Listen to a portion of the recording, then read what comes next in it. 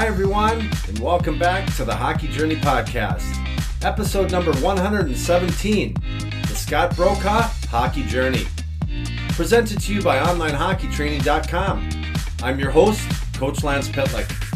If you're new here, please make sure you subscribe so you won't miss out on any future episodes. Before we take a trip down hockey development lane, learn the story of a very well-respected hockey skills trainer here in Minnesota and begin this conversation.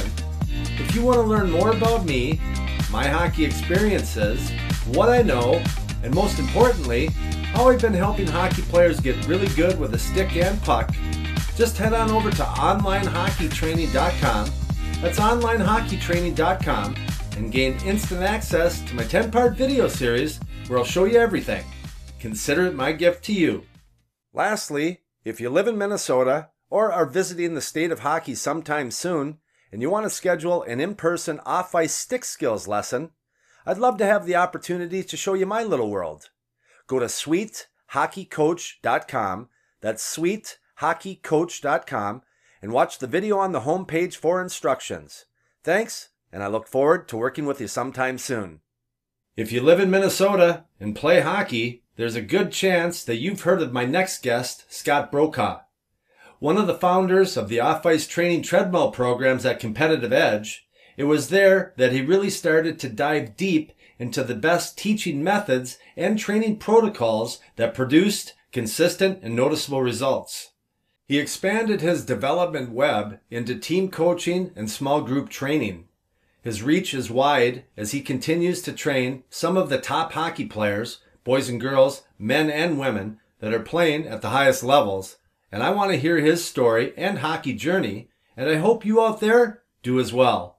So without further ado, ladies and gentlemen, please help me in welcoming Scott Brokaw to the show. Mr. Brokaw, welcome to the Hockey Journey Podcast. Awesome. Thanks a lot, Lance. It's a pleasure to be here. Sweet. Well, you're just getting over the old COVID. Kicked my butt. Sounds like it's kicking your butt too. Yeah, I'd gone a couple of rounds with it in the past, and was fortunate to be able to take a little trip across the pond, and got home, and everything comes with a little bit of a price apparently. So a couple of days later, feeling pretty sick and been battling, but should be turning the corner here soon. I have a voice now, so that helps. Yeah, we were supposed to do this on Tuesday, and I think everyone would have turned off after 30 seconds. You were not palatable. I would have been probably painful on both sides. So let me ask you, did you wear a mask when you traveled? I didn't. And it's one of those things where sometimes you learn the same lesson over and over until you learn it. I did wear a mask a couple of years ago. I was actually doing a Wim Hof retreat at his place in in Poland, and my reward for that was 2 weeks in a room in the Czech Republic, because at that time you had a test to come back to the States, and I had a positive test. So I had worn a mask that entire time. In the past, just in traveling on a plane, I'll wear a mask, but yeah, apparently kind of thought I was past that, and I did not. And who knows if it was on the plane or what, but yeah, hands away from the face, ladies and gentlemen. Yeah. All right. Well, if you don't mind, what I like to do with all the guests I have on the show is for you to take a few minutes, rewind the tape, and go back to the beginning. Where'd you grow up? What was your childhood like? Your parents, brothers and sisters, friends, your introduction to sports. Basically give the listeners a glimpse, a tiny peek of what it was like growing up. Scott Brokaw. Yeah, I was born in Williston, North Dakota, and moved around a lot the first 5 years of my life. My brother Ryan was born in Missoula, Montana. Then had a brother born about a little less than 2 years after that in Minot, North Dakota. So bounced around quite a bit and landed in Maple Grove, Minnesota, a lot different Maple Grove, Minnesota than now.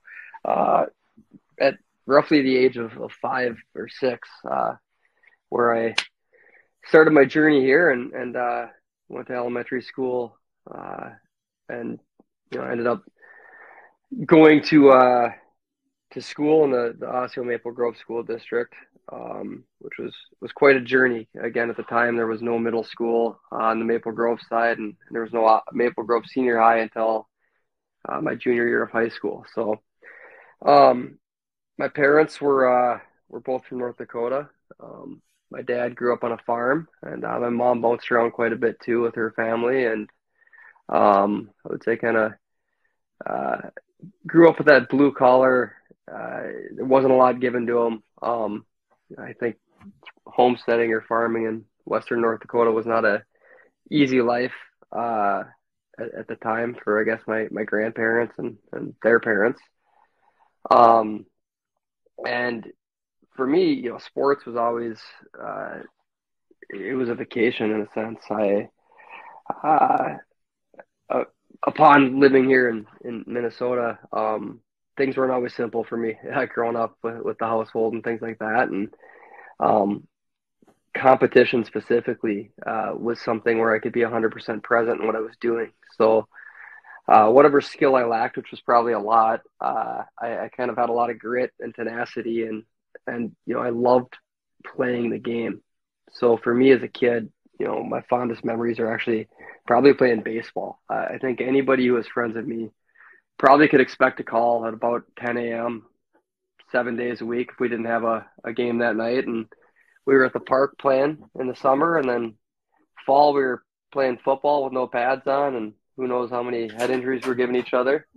And in the winter, I played a little bit of pond hockey. I did get to play one season, but it was one of those things where I think the cost, the amount of time and things like that were not going to probably allow me.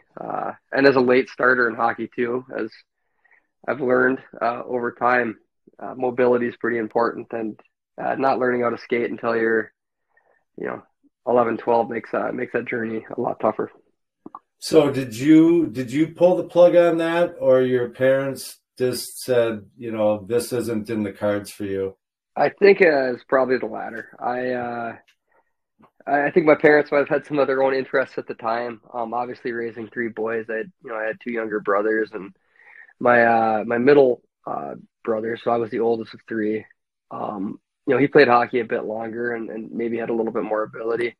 I ended up switching over to basketball and did fairly well there. But yeah, the parents, I think it was the time investment, the financial investment, and like I said, they might have had some of their own interests. So it wasn't really in the cards for me to get a ride to the rink. And unlike baseball or other sports where you could hop on your bike, and even if it was 5 miles away, get there, it wasn't going to be, you weren't going to be finding me in a rink. That said, a lot of my friends, I think probably a regular at the arena, just not as a player. Wow. So did your parents go to other sporting events, or they were just not really involved in that? They just signed you up and you were kind of on your own?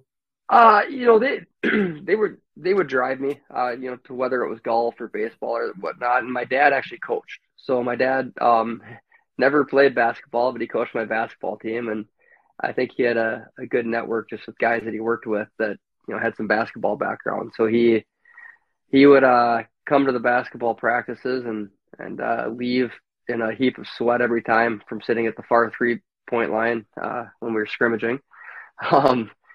And he always tried to be pretty involved, and I think he lived himself to get away from kind of the rigors of life. And he was present at the baseball fields and kind of coached me all the way up, and coached me in basketball as well.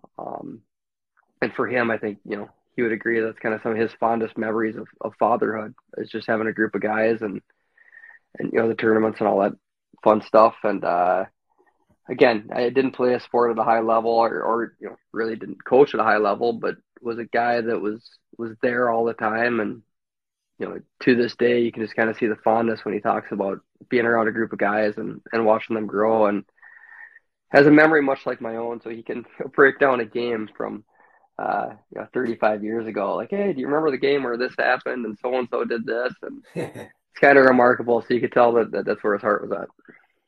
Yeah. So you play hockey, you play pond hockey, you play organized hockey for 1 year, and then that's done. You're playing a bunch of different sports. What was high school like? Did you play varsity in any of them? Did you get to the state tournament? What did you go? What happened in there a little bit? No, I was. I think I probably burnt that bridge by, I don't know, maybe ninth grade. So um, for me, growing up at that time in Osseo, it was kind of a strange deal. I, you know, probably didn't always make the best decisions behavior wise. Home life All of was, us. yeah, home life was a little bit tough. So my safety or solace was kind of found in a group of people who, you know, to this day, some of the most loyal, kind people. Period. We ended up, you know, at Osseo Senior High School, in many moons ago, and here we had 2 hours off a day because the school was overcrowded and attendance in class was certainly not mandatory. So a very different path in that I, you know, for a good chunk of it, probably wasn't on track to finish high school, and many of the people I grew up with never left that lifestyle or didn't have the luxury of you know those things. So actually going into my senior year, at which point Maple Grove was built, one of my best friends, who was a really good hockey player in Maple Grove, was driving home from work and was in a car accident and passed away. And that was, Oh you wow. know, if I look back at my life, probably one of the single most, well, defining moments at why I'm probably still here and still operating, because you know I looked at the time of all of the hardships that I was probably even creating for myself, and here I'm at the hospital with his family, another family. My parents were there, and when the doctor came in and talked to the family, and I found myself outside of North Memorial thinking that I was going to fight the building. He, you know, at the time he didn't have a spinal injury or internal bleeding, but he was brain dead and passed away that next day. So Preston was a really good hockey player. I could always count on him and whatever we were doing to compete pretty hard against each other, which whether it was baseball, if we were on the same team, it was great. And if we were against each other, we went hard. But just a dear friend and, you know, somebody who was doing things the right way. I think he was doing pretty good as a student. He was obviously a really good athlete at everything he did, and specifically hockey was his passion. Um, was able to see his number re-retired for Maple Grove a couple of years back. But uh, once that happened, I found myself with his dad, Craig, in the garage every day after school, where I was all of a sudden doing homework. And I think it was probably good for me to have that figure in my life, and it was probably good for Craig to maybe have me in the garage, sharing stories and seeing me kind of turn my life around a little bit too. And what happened ultimately there was, at one point I went to his house and I said, "Hey, Craig, I got this thing in the mail, and they're doing a scholarship for the most improved GPA." So going into my senior year, I think I had shared my fair amount of time in the principal's office, and not a lot. I got along with all the coaches and whatnot, but you know, wasn't on a track like that. And then my senior year, I think I had the most improved GPA by about 3 times. So I found myself with a scholarship to go to college, or at least get a bunch of college paid for, and get into college, which was quite a detour. So looking back, I just, that experience with losing Preston and you know, it was one of those deals where I realized at that point in my life, if I put my head down and said, "Hey, I'm gonna do this," there wasn't anything that was gonna get in my way or stop me. So safe to say, I showed up quite differently after that happened.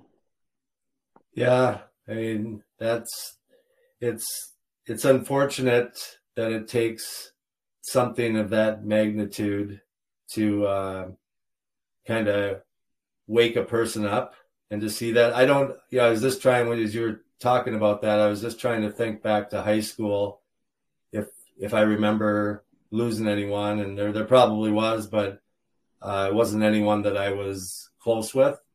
So I didn't have that, but, I did have a traumatic experience when my parents split up when, I was, going into fifth grade or something. So I think there's always those defining moments that kind of shape us to where we are. So here's what's interesting, ladies and gentlemen. You got a guy here that works with some of the top players here in the Twin Cities, and I'm sure you in Minnesota here, and I'm sure you got people coming in, and you didn't play hockey. So you're going to college now. And I want to hear how this happens. How can you get to where you're working with the best players, the highest end, who have achieved a lot, and you're just reeling your senior year after the loss of a good friend, but you're starting to rebound. And what happens next? Yeah, so I went to the University of Minnesota. It was a good time to be at the University of Minnesota because the fellows won a couple national championships. I find myself all of a sudden being good buddies. My business partner with Competitive Edge, who we started the business, Andy Blaylock, was a roommate in college, and he also happened to be a team manager for the men's hockey team. So I couldn't have told you what 3 different forechecks were, or a neutral zone regroup, or anything highly tactical. But we're in college, and I think we had a shared interest in the social aspects of things. So, I found myself being pretty good buddies with a lot of the guys on the team. And, I think maybe one thing that differentiated me with that a little bit was I liked them kind of for who they were, not because, oh my God, they're a Gopher hockey player. And so, we had a lot of great experiences, and being able to see it from an angle where, you saw the human element in the guys. And then obviously the national championship game here in '02, watching, Kowalska tie the game late and then Grant win it in overtime. And, parents are hogpiling on each other, and I'm plugging my nose. I had a bloody nose from the celebration.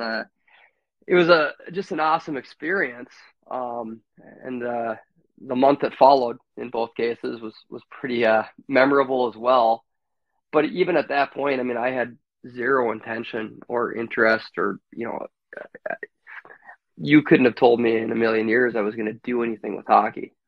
I did attempt to play a few intramural games with Andy, and I think if people got a good kick out of the fact my skates probably weighed about 6 pounds each. And going back to that competitive thing, is I think at one point we were losing about 8-1, and somebody took a slap shot, and I'm not wearing shin guards, but I didn't want the puck to get through. So guys on my team that actually were hockey guys are looking at me like, "What's wrong with you?" I didn't want them to score. But that college experience was great. But again, even leaving college, I made some friends and guys that I really respected in the hockey world, but I had no intention of ever doing anything with hockey again. I was going to go into the corporate world, and in fact did, and did sales. In the interim, Andy Blaylock, had invented a crossover treadmill. And, I guess we're fast forwarding a bit, but I was chipping away at Best Buy Corporate doing government and education sales, so out on the East Coast, and, based out of the corporate offices here. And financially, it was pretty rewarding, and I was having some success there, but it wasn't filling my cup. So I went ahead, and Andy was getting his feet planted in Rogers.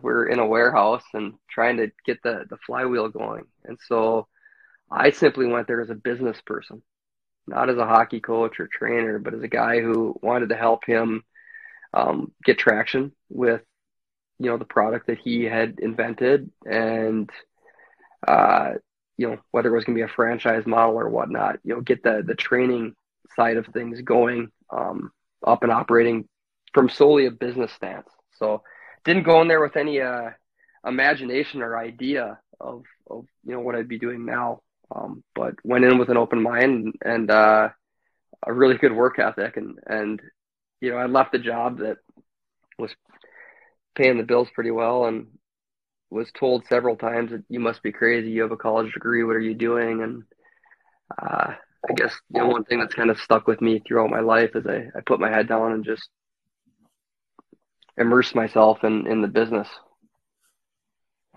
Just to give people a just kind of an insight of competitive edge, Andy Blaylock, he developed a treadmill. It's a huge circular treadmill that will kind of elevate up a little bit on one side, and you're harnessed up and you do crossovers forward and backward. It's a pretty cool thing. And then that expanded to where you got a regular treadmill, but that's a business where players come in to train on the treadmill and do stick skill stuff, and I'm sure that expanded. So you leave your corporate job, you're all in. So at this point, did you take equity in the company right away, or did you just go there trying to help him out and he was just going to pay as a contractor? Yeah, I mean, I would say I probably wasn't even getting compensated at first. I'd saved up a bit of money, and I was living in Plymouth, Minnesota, and driving out to Rogers daily. And then at some point we kind of talked about, sweat equity or working to get involved. And, I'll forever be indebted to Andy just because he's a guy, he's a peer, but, he looked at me and obviously saw something and felt like I was the guy that could help kind of drive it. So we were, at the time, Competitive Edge consisted of a hockey training facility and baseball as well. And we had a large synthetic ice surface where, guys some of them are playing college hockey now, and they were small enough. They're probably 6 years old, so they could skate on the synthetic ice and it looked like they were on a pond. They were just so light, they didn't really dig in. And then we had the big crossover flywheel, the circular treadmill, and then some, strength training area. And it's funny how things work out, but I look back with such fondness of that kind of dumpy facility we were in. And in lieu of having a desk where I could make phone calls to try to expand the business, there was a utility closet that was actually wired fencing, and there's some cinder blocks. I found a piece of wood that I must have cut my leg no less than 70 times on.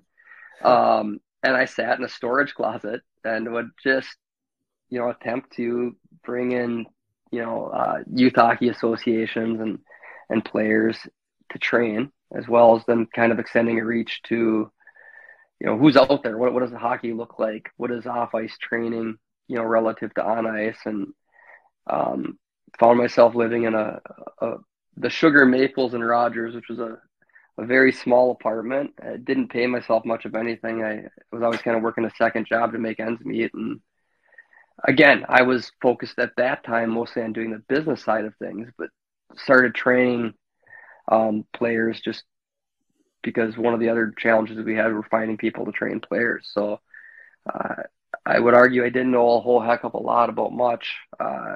And I think it was just kind of immersing myself in hockey at that age, so I'm mid-20s, and I just kind of put my head down and learned and applied. And I came from a unique position where I didn't have a history in the game. I didn't have coaches, so I couldn't say, hey, this is the practice plan we're running. It was all kind of, I actually had to kind of create, see what works, what didn't, and adjust and recalibrate. I was learning on the fly. And again, I went from my motivation being come in and help the business grow, and potentially have a franchisable training facility model, to what really filled me up was training. So, there was a little guy who's playing at Arizona State now, who was probably 5.5 at the time. And his dad had him on that flywheel all the time. And there was an old video, where he was so small that when he fell, I wasn't the strongest guy, but there's just a video of me grabbing the harness and kind of lifting him up with one arm and setting him down on the bench, because he was all probably about 40 pounds soaking wet. And there was just a few guys that I say guys now, but at the time they were pretty young kids who were coming in and training quite a bit. And that's just kind of what filled me up. So it was one of those neat things where it was a job, an unpaid job, but I was there and just really immersing myself in learning the stride mechanics, hand skills, just doing athleticism. And what I enjoyed the most was just being engaged with the players, the kids, and teaching. Um, if I look back, I don't think I knew much. The only thing I did is I just kept learning as I went. What year was that you started there? I believe it was '04. Probably. Yeah, so that's like this perfect timing to learn, because like YouTube and stuff like that are, you can get a lot of information. I mean, it wasn't like it is now, but I mean, that was just starting to rock around then, wasn't it? Yeah, I mean it was very early on, and that was just it. Is where do you get knowledge, especially as a guy who didn't play the game. From my observation, I think a lot of people coach the way that they were coached. Sometimes even as specific as you're running the same practice plan that your coach was running 15, 20 years ago. And obviously I didn't have that to pull from. So I would spend a lot of time at the rink just watching different things. And maybe it was like, hey, there's a drill design that I really like, but why are they not teaching knee bend or extension?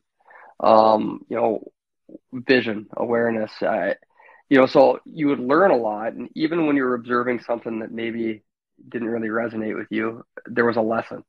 Okay, I'm not going to coach that way, or even in a drill that didn't make a lot of sense, maybe just the drill design itself, there was something to pull from, and then Yeah. you could kind of shine a light on what works or what you're trying to get across. Yeah. So as you're going through this, you're doing a lot of just personal observing on ice practices, what you're doing, other trainers. Probably, I'm sure you watched Andy or worked with him a lot, but some books, or who are some of your learning mentors those early years as you started to, kind of develop your own lens for the game? Yeah, so really early on, I mean, it was uh, kind of the way I grew up is, sometimes you're learning what not to do, which I probably won't name those people because that wouldn't be very flattering. But, just coaches, there's a guy who used to run Sporting Goods Incorporated out there in Rogers named Al Bistadu. And I mean, between him and I, if we started talking about hockey, 6 hours could pass. And it was one of those things where there was different guys just coaching youth teams, or, again, I just watched a ton of hockey. And, I spent a little bit of time around some of these AAA teams. And I remember at one point, Andy and I had said, hey, let's build a AAA team. And we didn't really know what to name it. And a guy walking through the warehouse that we worked in, Andy said, hey, what do you think of when you think of success? And the guy said, me with some money bags over my shoulder. And Andy said, kind of like the Monopoly man. And I was like, well, there it is. We're the Minnesota Monopoly. So we started a AAA team. And, in that first year, I remember it fondly now, but, we're watching a local team here, one of the top two local teams, play another team. And I think they're winning something like 14-0 in the second period. And I'm standing next to Ben Hankinson, who was coaching the 99 Blades at that time. And I got a team with 01s and 2000s, and we're about to go to Slaughter. And he's you'll be fine. And he was very gracious that year because it could have been a real tough scene. But, we took a AAA team, and some of the local coaches and dads, and just kind of seeing what works and what doesn't, because we had some really good players, but they were from Monticello, St. Michael, Rogers, Elk River, places that at that time you weren't. They weren't the city teams, so they were kind of flying under the radar. And I was always very interested in different people's stories. So, at what level did you play? What did you learn? And how they would interact with their kids, whether they were on the ice or in the stands. And, obviously Andy understood the physics of it. I always joke that he's like that really smart professor you have in college. And, one of my early memories of coaching was we're on the ice, and I shudder to think of what any spectator might have saw if they saw me out there coaching and the way that I moved on the ice then. Probably not a swan now, but, this is almost 20 years ago. And Andy would explain things to the players. They're pretty young, like, hey, you need to get a linear push with your leg and try to get a 90-degree knee bend. And the kids would look at me like, what in the heck does that mean? I said, get your butt closer to the ground and push more sideways than backwards. And it was kind of a way that we worked together that just really worked well, because Andy could demonstrate anything on skates and understood the technical, physics side of things. And I was a little bit more capable of understanding that message, whether it was learning from Andy, whether it was learning from other skills coaches, reading whatever I could. Would read articles by Jack Blatherwick and Let's Play Hockey. Started asking questions, just the guys that I knew that had played, and tried to be a sponge. But my strength early on was the ability to take the information that I was learning and then communicate it to a player in a way that would make sense to their mind at that time. So when I started training, I mean, I was at the beginning, much like you, learning the stick skills and stuff like that. I mean, I didn't even know what a toe drag was. But as you do it, a number of years, you get, word gets around and people want to try something new. So I'd get some higher end players, college or pros, coming in here, and I was intimidated. But then probably 6 years later, the same situation would happen like that. And now I know that, I don't get intimidated anymore. So my question to you is, when did you have that moment where, first, let me ask you, were you intimidated early on when you were training higher end players? And then when did you have the moment where you knew that you have acquired the knowledge, the confidence to where anyone who comes on the ice or does anything with you, they're going to be challenged and they're going to want to come back for more? Yeah, absolutely. I would say, definitely intimidated. I think those early years, one, being in your mid-20s helped, because I was just dumb enough to not know what I didn't know. And I think that was a big strength as I've gotten older, as a coach, as an advocate, just in that, like, understanding what you don't know is really powerful as well. But certainly intimidated, and was very lucky with that first team we had, because of all of my hockey memories, I look back and it was a group of guys that we weren't probably intimidating anybody else. So I didn't really have a lot of the high end players at the beginning, and the ones that I did have, they were growing with me. So there was never a knock on the door while we were still out in Rogers and a player came that had a great pedigree. Now, there were guys playing youth hockey in Rogers, but they were still young enough where it was, I would sit there for 5 extra hours. And here we're just doing hockey, but I'm learning as I teach. And it was just kind of a really neat process in that I had a blank slate. I didn't have a conditioned mind. As things kind of, started going, and then all of a sudden, okay, the Monopoly team we had were beating some really good teams, and I was asked to help coach the Brick team. We beat the Blades with the Monopoly team a couple times, and I went and did that. Now it was one of those things where, all right, people started knocking on the door who had obviously credibility in the game, be it coaches or players. And I've got coaches asking me questions that, I'm like, oh, pretty intimidating. I'm going to go share a bench with this guy, and he's got all these accolades and playing experience. And then from a player point of view, definitely intimidating when, you're able to teach something that you can't yourself do. And there's an ego piece of that. I think a lot of people, that would be terrifying for. A lot of people just wouldn't do it, right? Because if you can't go out and demonstrate it, how in the heck do you know? And I would get that question a lot, and I don't have a great answer for it. I think to this day still, sometimes you get a player and they look and they're like, how does that guy know what he knows? And they might be somebody who's had the experience with me where they've applied what we've worked on and it's worked really well for them. But there's that, like, what's going on? Like, how do you understand how to get a goalie to do that? And it's, I think, just sheer volume and how much I immerse myself in all of it.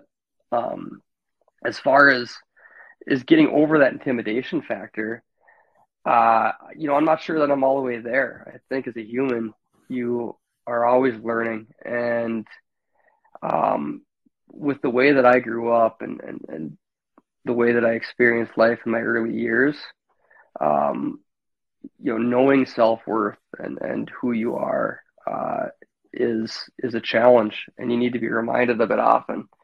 I think where I got most of my traction was I was working with some really good players, and all of a sudden, I'm coaching with really good guys, and even the best coaches with the best resumes that I coach with, just realizing, hey, they're human. They weren't saying anything that like completely blew your mind. And in some cases, you'd go into the weekend and I'd be like the assistant coach just trying to help out. And by the end of the weekend, they're looking at me and, what do you think? And I got the marker and I'm drawing up what we're going to do. So part of it was just, I guess, willingness to fail over and over and over again and maybe even look dumb. There wasn't really any other option. And the intimidation factors, slowed a little bit. And then you kind of graduate to another level where a current Division I college player calls. And you're like, holy cow, I'm going to skate with this guy for the first time. I'm going to, got to be on my game. And I realized that showing up, I think, with authenticity and being genuine was probably the biggest key for me. Just going in and again, I think there was a time in my life where you want to put that out there that, hey, I've got this all figured out.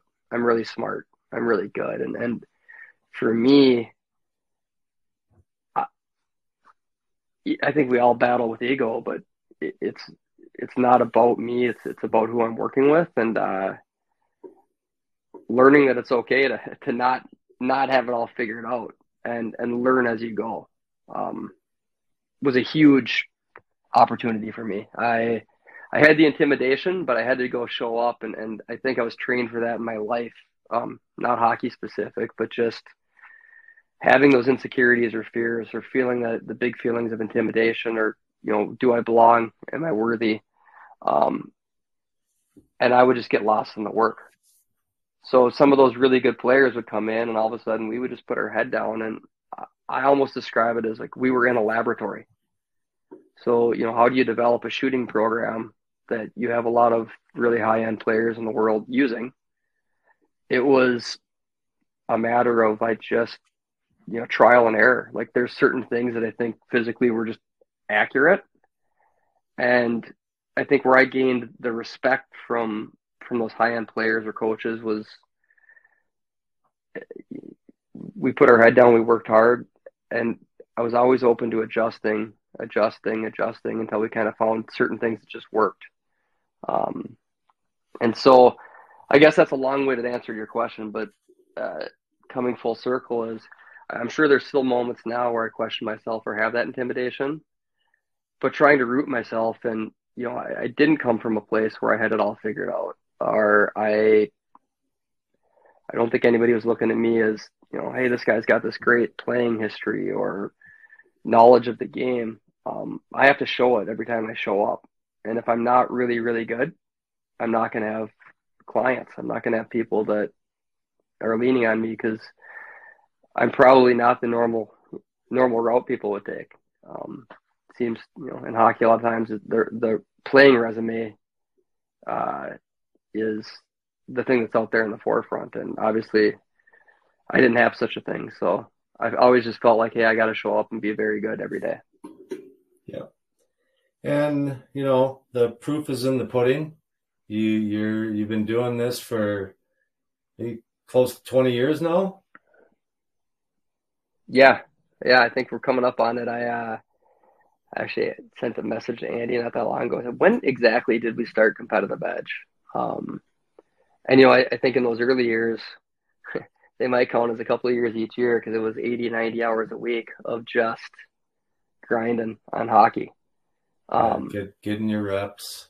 Yep, getting reps, learning, doing different things. I think I ran a morning stick handling camp once using online stick handling your stuff, and it was one of those things where I think being a teacher is often overlooked. When you're teaching something, you're learning it significantly better. So, I remember back to the elementary school days when you're doing a spelling test and you're quizzing your partner and waiting for them to properly spell the word. And I always remembered, well, that was a great way to learn the word. Now I know how to spell it because waiting for them to do it right. Being in the trenches and teaching different stick handling things, different shooting things, different movement things also makes you a lot more aware of what you're teaching. And your application of it. So I was never training to be a hockey player, but in the way that I was teaching and just having those repetitions, proper repetition is, kind of the crux of all of it is doing it right, not just doing it. And a high attention to detail is what really motivated me. So you're getting your reps. Years and years are going by. You're with Competitive Edge. Now you got some new thing called Brokaw Hockey. First, are you still involved with Competitive Edge? Yeah, not on a day-to-day level. I mean, obviously, I'm like I said, forever indebted to Andy and Competitive Edge, and support Competitive Edge. A lot of players that contact me, I still refer to Competitive Edge. I think the base of what they do is very, very good. As things advanced and evolved a little bit, day to day, my focus became Brokaw hockey. And it was just a matter of, my vision was I didn't want to have, on ice, 30-person camps. I feel that working, having a big impact on a player in that setting is tough. So what I found myself doing is Competitive Edge at this point now was in Hat Trick Arena, which was in St. Louis Park, and we had access to 2 3-on-3 ice sheets. And so in that environment, when the ice was open, lessons would be done, but players that I was working with were like, let's hop on the ice and apply it. Obviously that's where the game's played. So it was pretty fun to be able to, do the Competitive Edge thing, work on the skills individually, whether it's hands, shooting, straight ahead skating treadmill at that point, the crossover treadmill, but get on the ice and apply it, because doing it off ice is great, but obviously, where it matters is when you're on the ice sheet. So I still am involved with Competitive Edge as, an advisor, and I have a lot of players that I work with there, that, people that contact me where that's just the best fit for them. With Brokaw hockey, what happened was I had a group of guys at a couple different age groups that just really kept excelling. And, we're kind of standing out and being afforded a lot of opportunities, being drafted early for USHL, getting college opportunities. And so, Brokaw hockey kind of became a different thing where it was, small group where we're doing the off ice, we're doing the on ice. And I talked about it for several years, like, to me, kind of a holistic approach to hockey training. And what I mean by that is there's a lot of things that go into it. Obviously, skill and ability is paramount. How do you mentally process the game? utilizing video, things like that. Uh, how do you process mentally, mental performance? How you experience life to me is one of the biggest indicators of success. Um, we've all seen a defenseman who's playing not to make a mistake. That makes the game really hard. When you're playing to go out and make a play, it's like you're pushing water downhill. It's a lot easier. So addressing some of that, and then I found myself in that same time where guys are asking me, well, what should I do? This junior team called or this and that. So kind of going into that area of helping players navigate opportunity and advancement. So you talk on the phone to players or Zoom calls in addition to doing on ice training? So are you like a family advisor then? Yeah, I try to stay away from the advisor title, I guess, per se. Obviously that's a wide range of, some people are paid to kind of, do general advice or whatnot. And for me, it was a situation where this time of year, obviously, as my players have gotten older, and I've started to take on new clients again, which has actually been really fun, going back to some of the younger ages and just utilizing all of the experience of so many different players that I've been involved with, and kind of what works and what doesn't. So advising is certainly part of it. And I'm on the Hockey Journey podcast. Every player has got such a unique journey, and I think there's an ideology out there sometimes that, well, you got to do this by this age and do this by this age, and you should be doing this over here, and don't play for that league or organization. And really truly what I learned is just truly how unique it was for each player. So this time of year, a lot of Zoom calls, a lot of screen time where we're breaking down video. I think that video is such a powerful tool, and normally when you do video with a team, what you're getting is, hey, here's what we're doing on our zone entry. Here's where we're struggling on our penalty kill, our power play, and it's more of a general thing. Whereas if you take a player and say, hey, you remember the situation, and it could have been 2 or 3 weeks ago, you project yourself as a player back to that exact moment. Okay, here's the play that you made. Did you see you had this? Or, what about considering looking for this option? And it's just such a powerful teacher because as a player, I think, most of us are visual learners in life in general. For a hockey player, it seems to me that, most players I've worked with are very visual in their learning. And using video as a tool to put yourself back in a situation, when you find yourself in that same situation again, you've got a couple more tools in your toolbox that you can look for. So instead of making the same repetitive play over and over, you find yourself in that situation and you realize there's more than one solution. Yeah. Hey, I never asked you, what did you graduate with? Degree? Psychology. So really? Yes. So it makes a lot of sense now. So interesting. I got a question for you, but first I'll set it up. When I went to college, I wasn't a very good student. So when I met with the academic counselor at the University of Minnesota, I just said, get me into something where I can stay eligible. So put me into a major called human relationships. And he just said, the first couple of years are going to be tough. It wouldn't matter what major you're in. You got to take all the required classes. But after that, you're going to love it because 95% of the class is women. So they're going to force you to study because you don't want to look bad in front of them. And it was true. And I was accountable. But anyways, I never really thought I used my degree until I started doing what I'm doing now, working with kids. Do you connect your psychology degree with, how you interact with players you work with?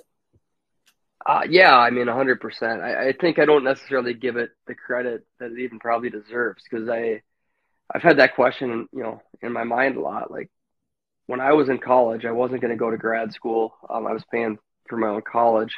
That wasn't going to be an option. and you get to the end of a psychology degree and your option is to go to grad school or go get a sales job, or, a lot of, I think, why people go to college is to get that piece of paper. The reason I settled on psychology is I was originally going to go in and do economics, and I learned pretty quick that there was a lot of math involved, and that certainly wasn't a strength.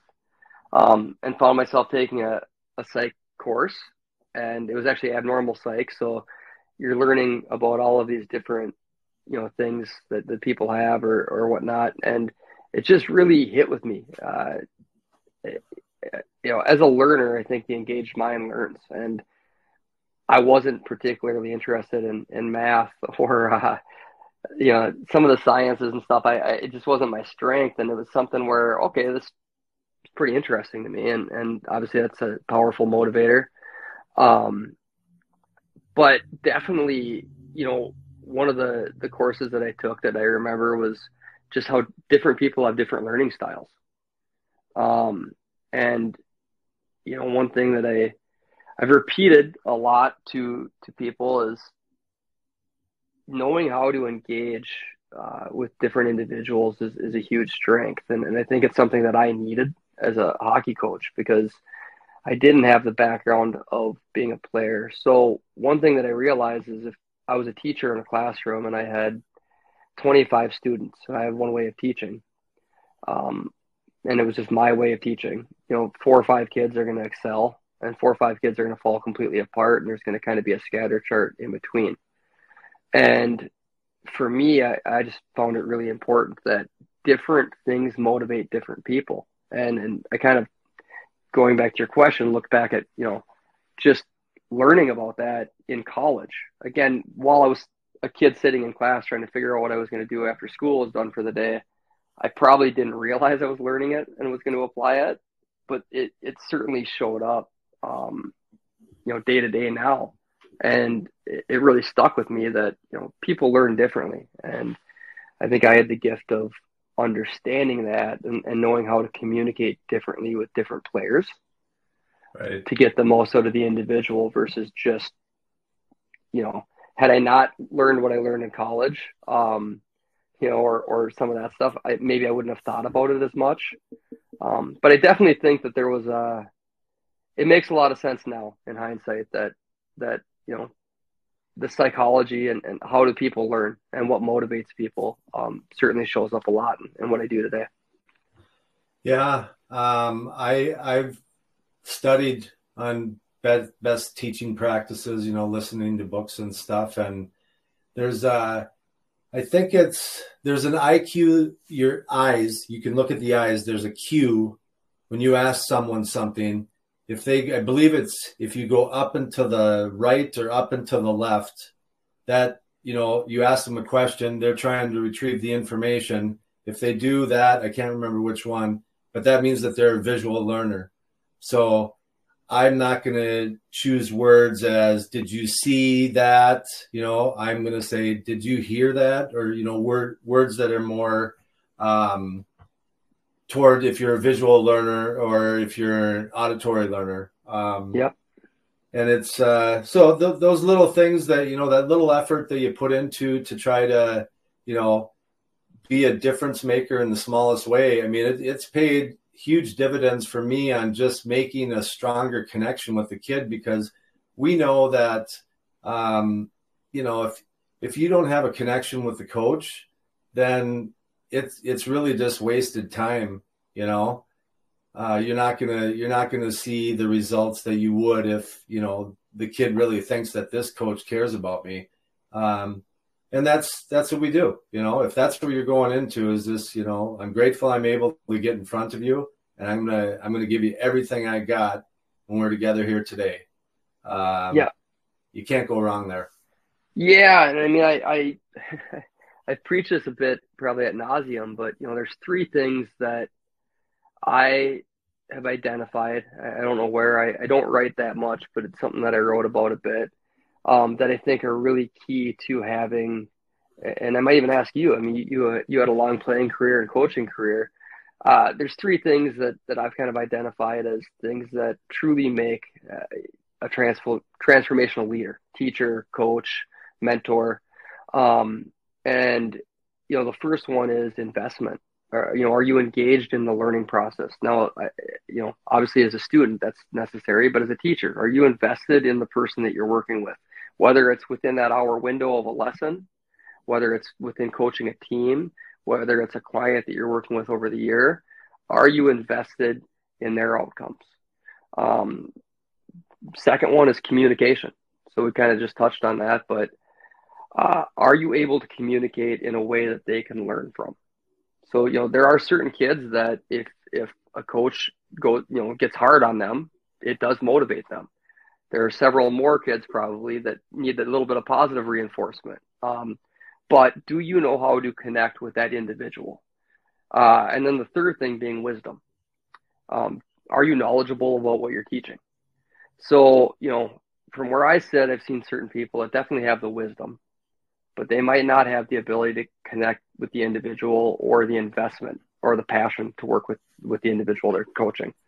And I think in that case, you get people that improve, but you're not going to improve as much as if you had the other ones.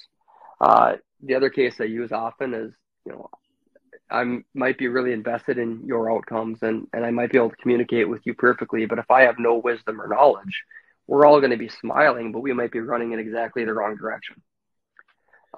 So one question that I pose to many of my players, and especially as I've started to work with more, collegiate and professional players, is how many coaches did you have growing up that had all three of those? Right. And often the answer is zero. And, and I said, how many did you have two? And the coolest thing is it's often not a head coach. It's like, there was a guy when I was a peewee. He was an assistant coach, was a dad of another kid, but he had all three. Or, he had two out of those three. Yeah. And then one of the other crazy things is you talk to some guys and they're like, most coaches I had one. Or, there were some guys that were motivated by either what they were getting paid or ego. And that didn't make that transformational leap for them. Yeah. So to me, it seems like something that should be kind of in the forefront of coaching, but oftentimes isn't. So would you say that would be your mission statement, investment, communicate, wisdom? Yeah, I mean, it's central to everything I think that I do. I working with 6 or 7 players at a time on the ice sheet, obviously from a business viewpoint, isn't probably the best way to maximize profits. That said, I would say that's my mission. I think part of my problem is I just can't really do it the other way. So if I was just out blowing the whistle and moving cones, it's not really fulfilling. And much like a player, I think the players that improve the most when you're working with them are highly invested in it. And there's a purpose beyond, just a short-term result.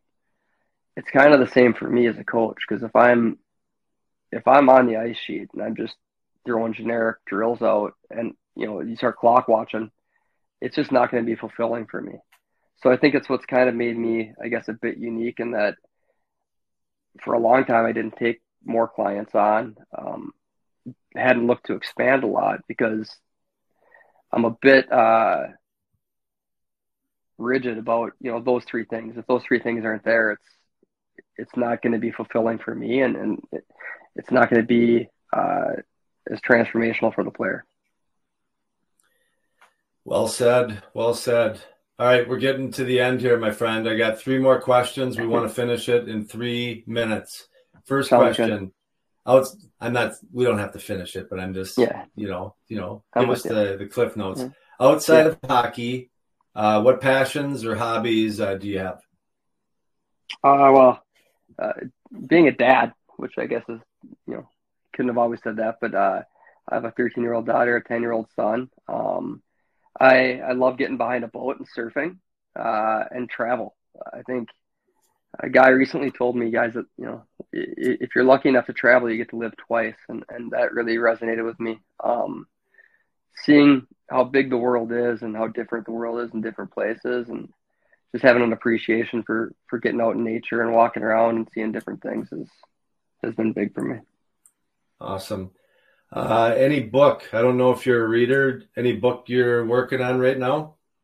Yeah, I just started a book about gosh, I don't have the title in front of me, but I'll have to add it. But The Art of Surrender, I think it was something like that, learning to let go. A little self-improvement always on letting go of the story that you're attached to and kind of the way you experience life in your early years. I love The Alchemist as far as a fiction book, and I know a lot of people read that book, but there's a reason I think a lot of people read that book. And then the other one that I love and really just stuck with me, and I reread it, I think every couple of years, is The Power of Now. And it's just really about being present in the moment that you're in. Awesome. Podcast I'm working on that'll launch after this one is called Wearing the Sea: Leadership Secrets of Hockey's Greatest Captains. It's a leadership episode. I'm using Ross Bernstein's book, Wearing the Sea. So we're going to pull out some quotes on what it meant for some of the best captains in the NHL that were, what was important to them. So it's been fun kind of researching that. Last thing, you got a favorite quote you can pass on to our listeners? Oof, you put me on the spot. Favorite quote. Hey, you said we're just ripping it, man. We are going to give you the questions. Yeah, no, I'm with you. And normally I could shoot from the hip pretty good, but Ram Dass, Be Here Now, is a good one. I think the answer to 99% of struggles in life sometimes is just trying to reorient yourself to the here and now. There's not an unmanageable moment in the here and now, and if you ever meet that unmanageable moment in the here and now, it's probably over. There's not a lot to think about at that point. So just be here now, I think, is the first one that comes to my mind right now. Okay. Awesome. Well, Mr. Brokaw, this show has come to an end, my friend. I want to congratulate you on an amazing hockey life. I mean, from not really having much of a hockey background to now, you don't have enough time to train all the kids that want to get in front of you. So you've traveled the hero's journey through sheer hard work and determination. And I just want to say thank you for being you and making the game of hockey so much better than when you found it. If there's anything I can do to help you and what you got going on, please don't hesitate to ask. And where can people find you? So at Brokaw Hockey, I think on most of the social media platforms. Brokawhockey.com is the website, and for the first time in a long time, kind of expanding things a little bit. I've been lucky to some of the players, as their playing careers have ended, who have been with me for 10 plus years, are on board and kind of shared vision and passion for what we've done, and so at brokawhockey.com and my email's brokaw.hockey@gmail.com. So anyway, any of those ways work wonderfully. Perfect. Thank you for answering that. That was one of the questions that I had on my list. What's next for Brokaw Hockey? And so that's good. But yeah, I'll put the link in the description. But just thank you for taking the time. This was a fantastic conversation. I wish nothing but continued success for you, my friend. No, I really appreciate it, Lance, and it's been fun to watch obviously your journey from a distance and up close, and seeing different players that you've coached that have crossed both of our paths, and for us to be able to look where we got young clients, and then you've got guys that are playing in the NHL, and to have any part in that, and seeing different people who really are great at what they do. I consider yourself, there's some figure skating coaches, some different coaches that I am able to tell clients that I work with, hey, go check this person out. And I've always really appreciated what you've done, and really appreciate you having me on. Well, thank you very much. I hope this COVID gets out of your body here and you're feeling 100% soon. But thanks again for being on here. I really appreciate it, Scott. Yeah, absolutely, Lance. Thank you. Well, that concludes another episode of the Hockey Journey podcast.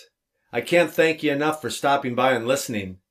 I hope you enjoyed the Scott Brokaw hockey journey, and make sure you check out his website for more information on how he's helping hockey players reach their long-term potential and short-term goals.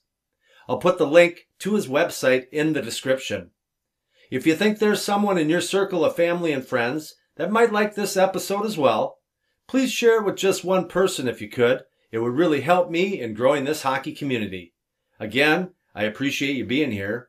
Don't forget to subscribe, rate, or submit a review. I hope to see you back here soon. And do me a favor, make someone close to you smile today. All the best, my friends.